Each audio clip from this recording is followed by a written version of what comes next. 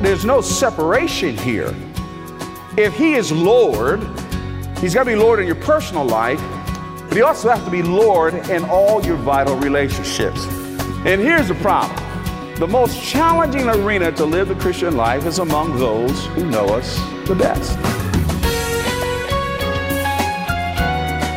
Welcome to Living a Legacy, featuring the Bible teaching ministry of Crawford Loritts.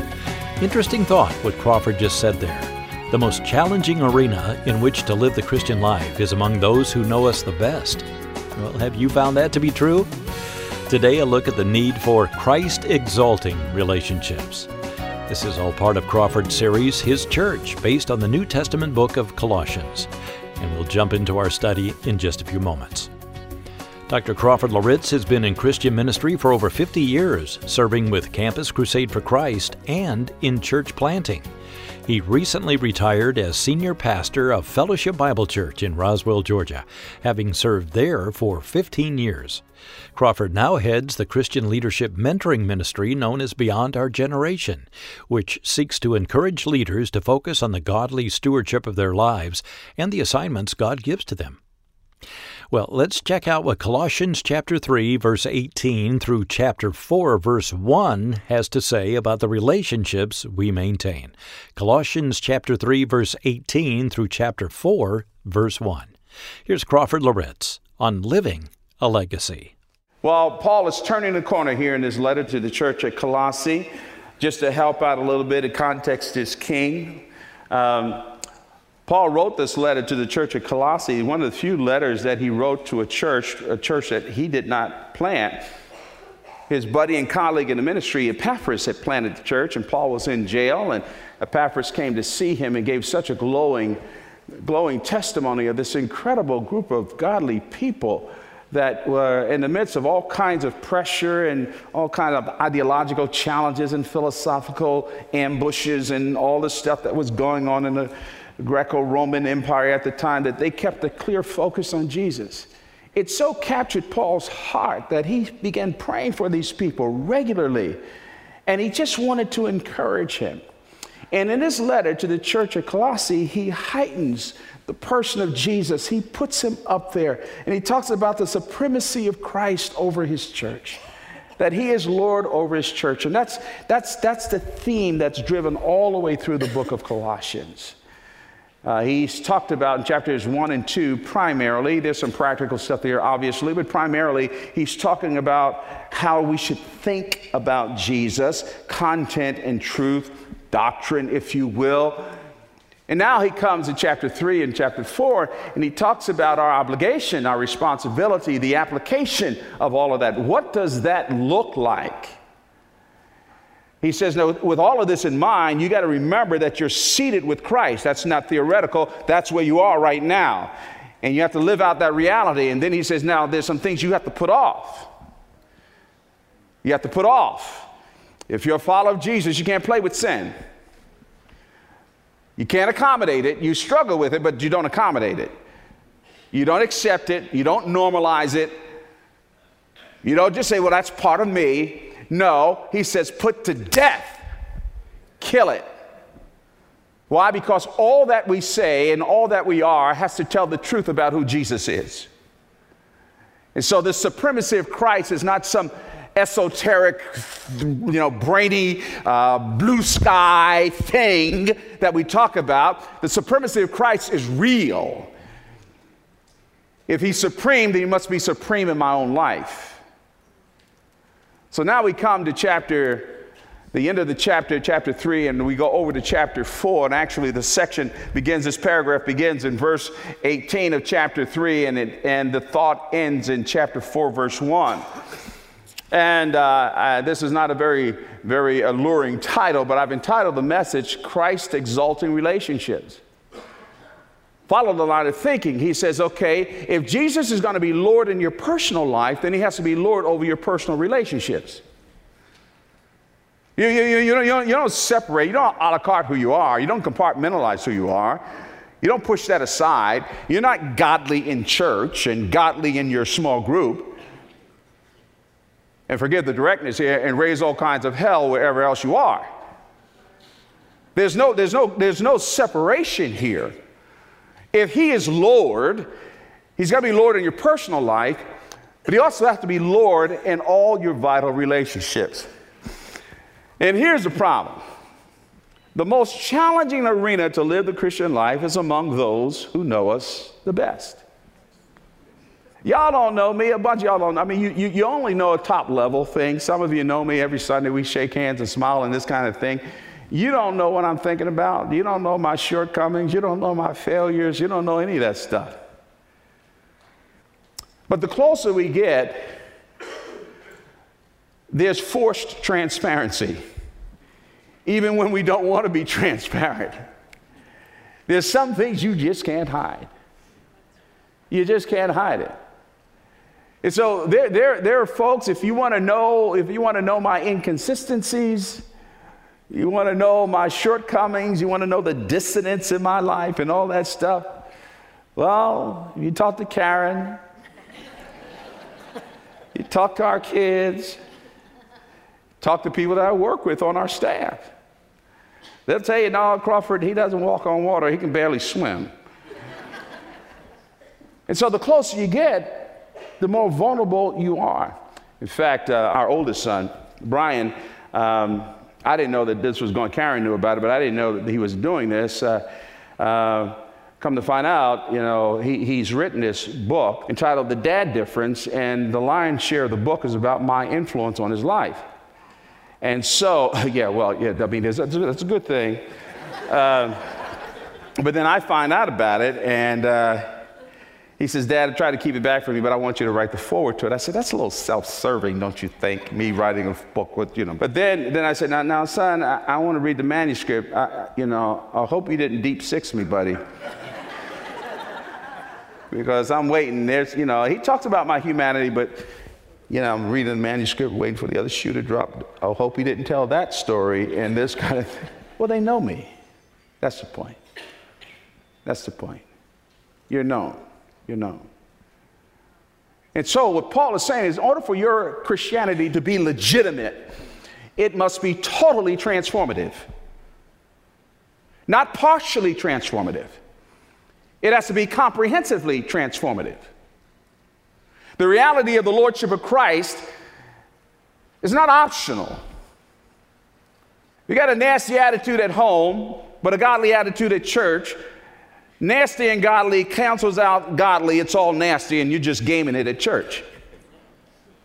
So the Lordship of Christ has to be comprehensive, not compartmentalized.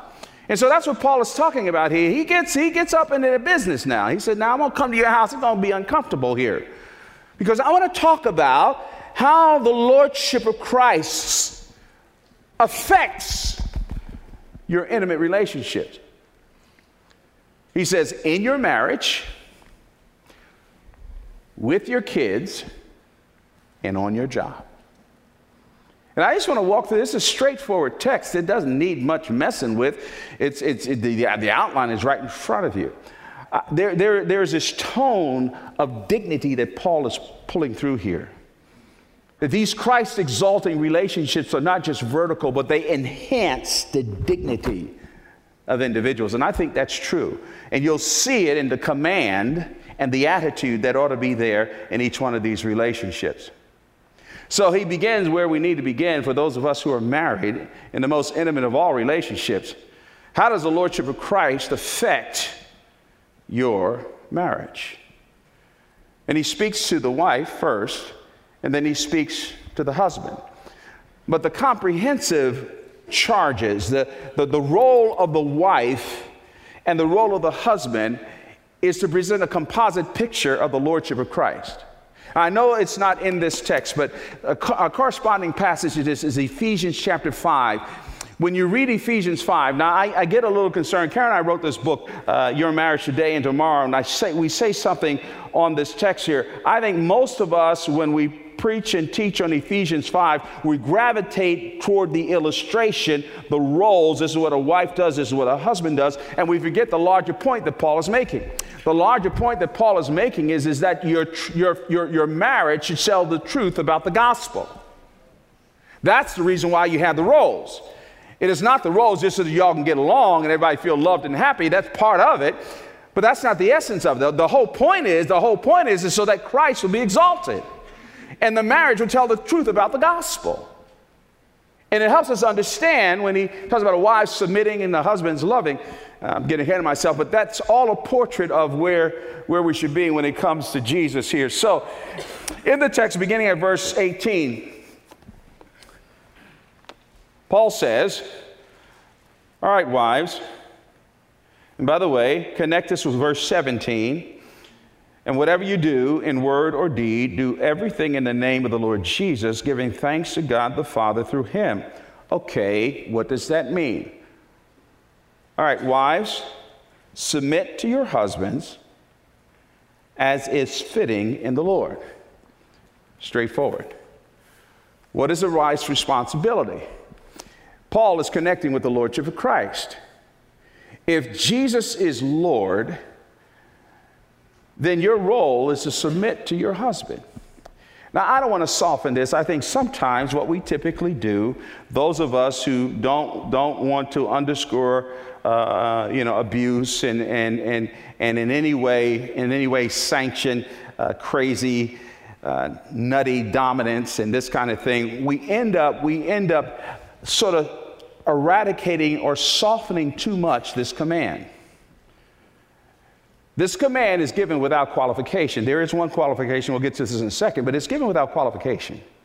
Given without qualification. It is if you are a follower of Christ and if you are married, I'll say this very clearly. If you're a woman, follower of Christ, and you're married, you're held accountable before a living, holy God to submit to the leadership of your husband. Period. This is not cultural. I've read a number of articles and books and blogs in the past that want to take a little bit of the sting out of this by saying that this is cultural. You must read this injunction as being a cultural injunction, and women were not treated very well during this time. And there's a point to that, but as you read the gospel and you read what Paul really says about women, you know that they heighten the role of women. And so they say, well, because of that, I don't know that applies today. You got to be careful with allowing culture to edit the propositions of Scripture. And I'll just say this without getting into a ditch. Paul didn't mean this culturally. If he did, then he would not have said in 1 Timothy chapter 2, verse 13, he argued for order, submission from creation order. What are you talking about that? He says, well, 1 Corinthians 2:13, he says, man was created first, then woman. Then he makes the ultimate argument in 1 Corinthians chapter 11, verse 3. He says, submission is reflected in the Trinity. That there's order within the Godhead. Christ submits to the Father. It's something called the doctrine of the procession of the Trinity. And so he's not arguing from culture, he's arguing from order and design. Now, I would like to say quickly, submission does not mean inferiority. Jesus is not any less God than God the Father, but for the orderly execution and implementation of the program of redemption in human history, there's subordination and submission in the Godhead. And so the issue with submission is that I don't want to get too far into this, but a Christian wife and a Christian mother needs to demonstrate a submissive attitude. I can get into this. I've talked about this before. It doesn't mean that you don't have an opinion. Doesn't mean that you don't speak up. Doesn't mean that you don't stop talking. It doesn't mean that you don't share doesn't mean any of that. But it does mean that there's not competition for headship in the home. That's what it means. That there's not a spitting contest for headship in the marriage. The expression as fitting in the Lord. What Paul is saying by this is that there are moral limits to your submission. Your submission is only in the Lord, meaning a woman is not obligated to follow her husband's leadership if it conflicts with the Word of God. You don't follow that nonsense. If he's telling you to lie, telling you to do something dishonest, you can just pick anything that violates the Scripture. You say, well, I love you, sweetheart, but no can do. You're not required to do that. It is in the Lord. So the qualification for submission, the boundary to submission has to do, well, no, anything that's within God's will, his written will, yeah, do that. If it violates that, no, don't do that. Now, flipping the script, these two things go together because two people are married.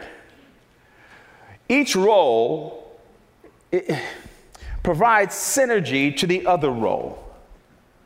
Each role, if it's functioned biblically, provides motivation and encouragement for the other person to exercise their role.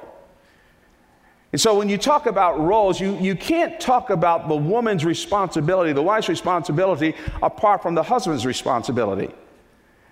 Because his responsibility tempers how far he goes with his leadership. It is the attitude that encourages the submission in the home. That's not a verbal eraser. I'm not saying that means that you're off the hook and you shouldn't submit because he's not functioning in the way he should function. No, you do that as unto the Lord. It's before the Lord. However, if he is functioning the way God intended for him to function and leading the way that God intended for him to lead, I don't know a woman in her right mind who would not want to support and submit to that leadership. So here's his responsibility. Paul flips it around and he says, okay, husbands, notice these words, love your wives and do not be harsh with them. Now again, the commentary for this is Ephesians chapter 5, where he goes into more detail about what that love should look like. He says, in fact, in Ephesians 5, 28 and 29, he says, husbands, love your wives. Here you have it, here you have it, here you have it. As Christ loved the church. Your love for your wife does not come from a self-serving place. How did Jesus love the church? Well, the text in Ephesians 5 says, and gave himself up for her. Gave himself up for her. Jesus did not love the church primarily from position. He loved the church primarily from compassion. And so I'm not playing games here. Paul says, as the leader of your household, you don't love your wife any old kind of way, not the way you want to love her. You got to love her, if you're a follower of Jesus, the way Jesus loves the church. Why? Because the relationship has to tell the truth about the lordship of Christ. With his grace, there's mercy, there's tenderness. And loving leadership is not dictatorial dominance. How does Jesus relate to us? How does he love us? Plenty of grace, plenty of mercy. And yet, I think implicit in the command to love your wife as Christ loves the church, obviously, is a mission of our own neediness. I can't do that apart from dependence upon him. Because as a man, I'm selfish. I'm self-serving. If I take my eyes off the Lord, I'll let the dysfunction of my past determine how I relate to the people that I love, and it won't be pretty. So we press into him to love her the way Christ loved the church. And by the way, this encourages and motivates our wives to submit to our leadership. Nowhere is it commanded that a husband should make his wife submit. That's not my job. My job is not to make my wife submit to me. That is not my role. I'm not commanded to make my wife submit to me. What I'm commanded to do is not to lead by edict, but to lead by character. I'm commanded to lead by Christ-like character.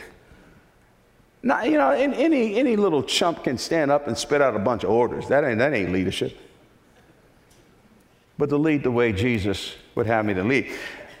Then this line, don't be harsh with them. Harsh. literally the word harsh means to make bitter. To make bitter. The command here is that, he's underscoring that authoritarian dominance can drain the life out of our wives. I have seen it. I have seen it.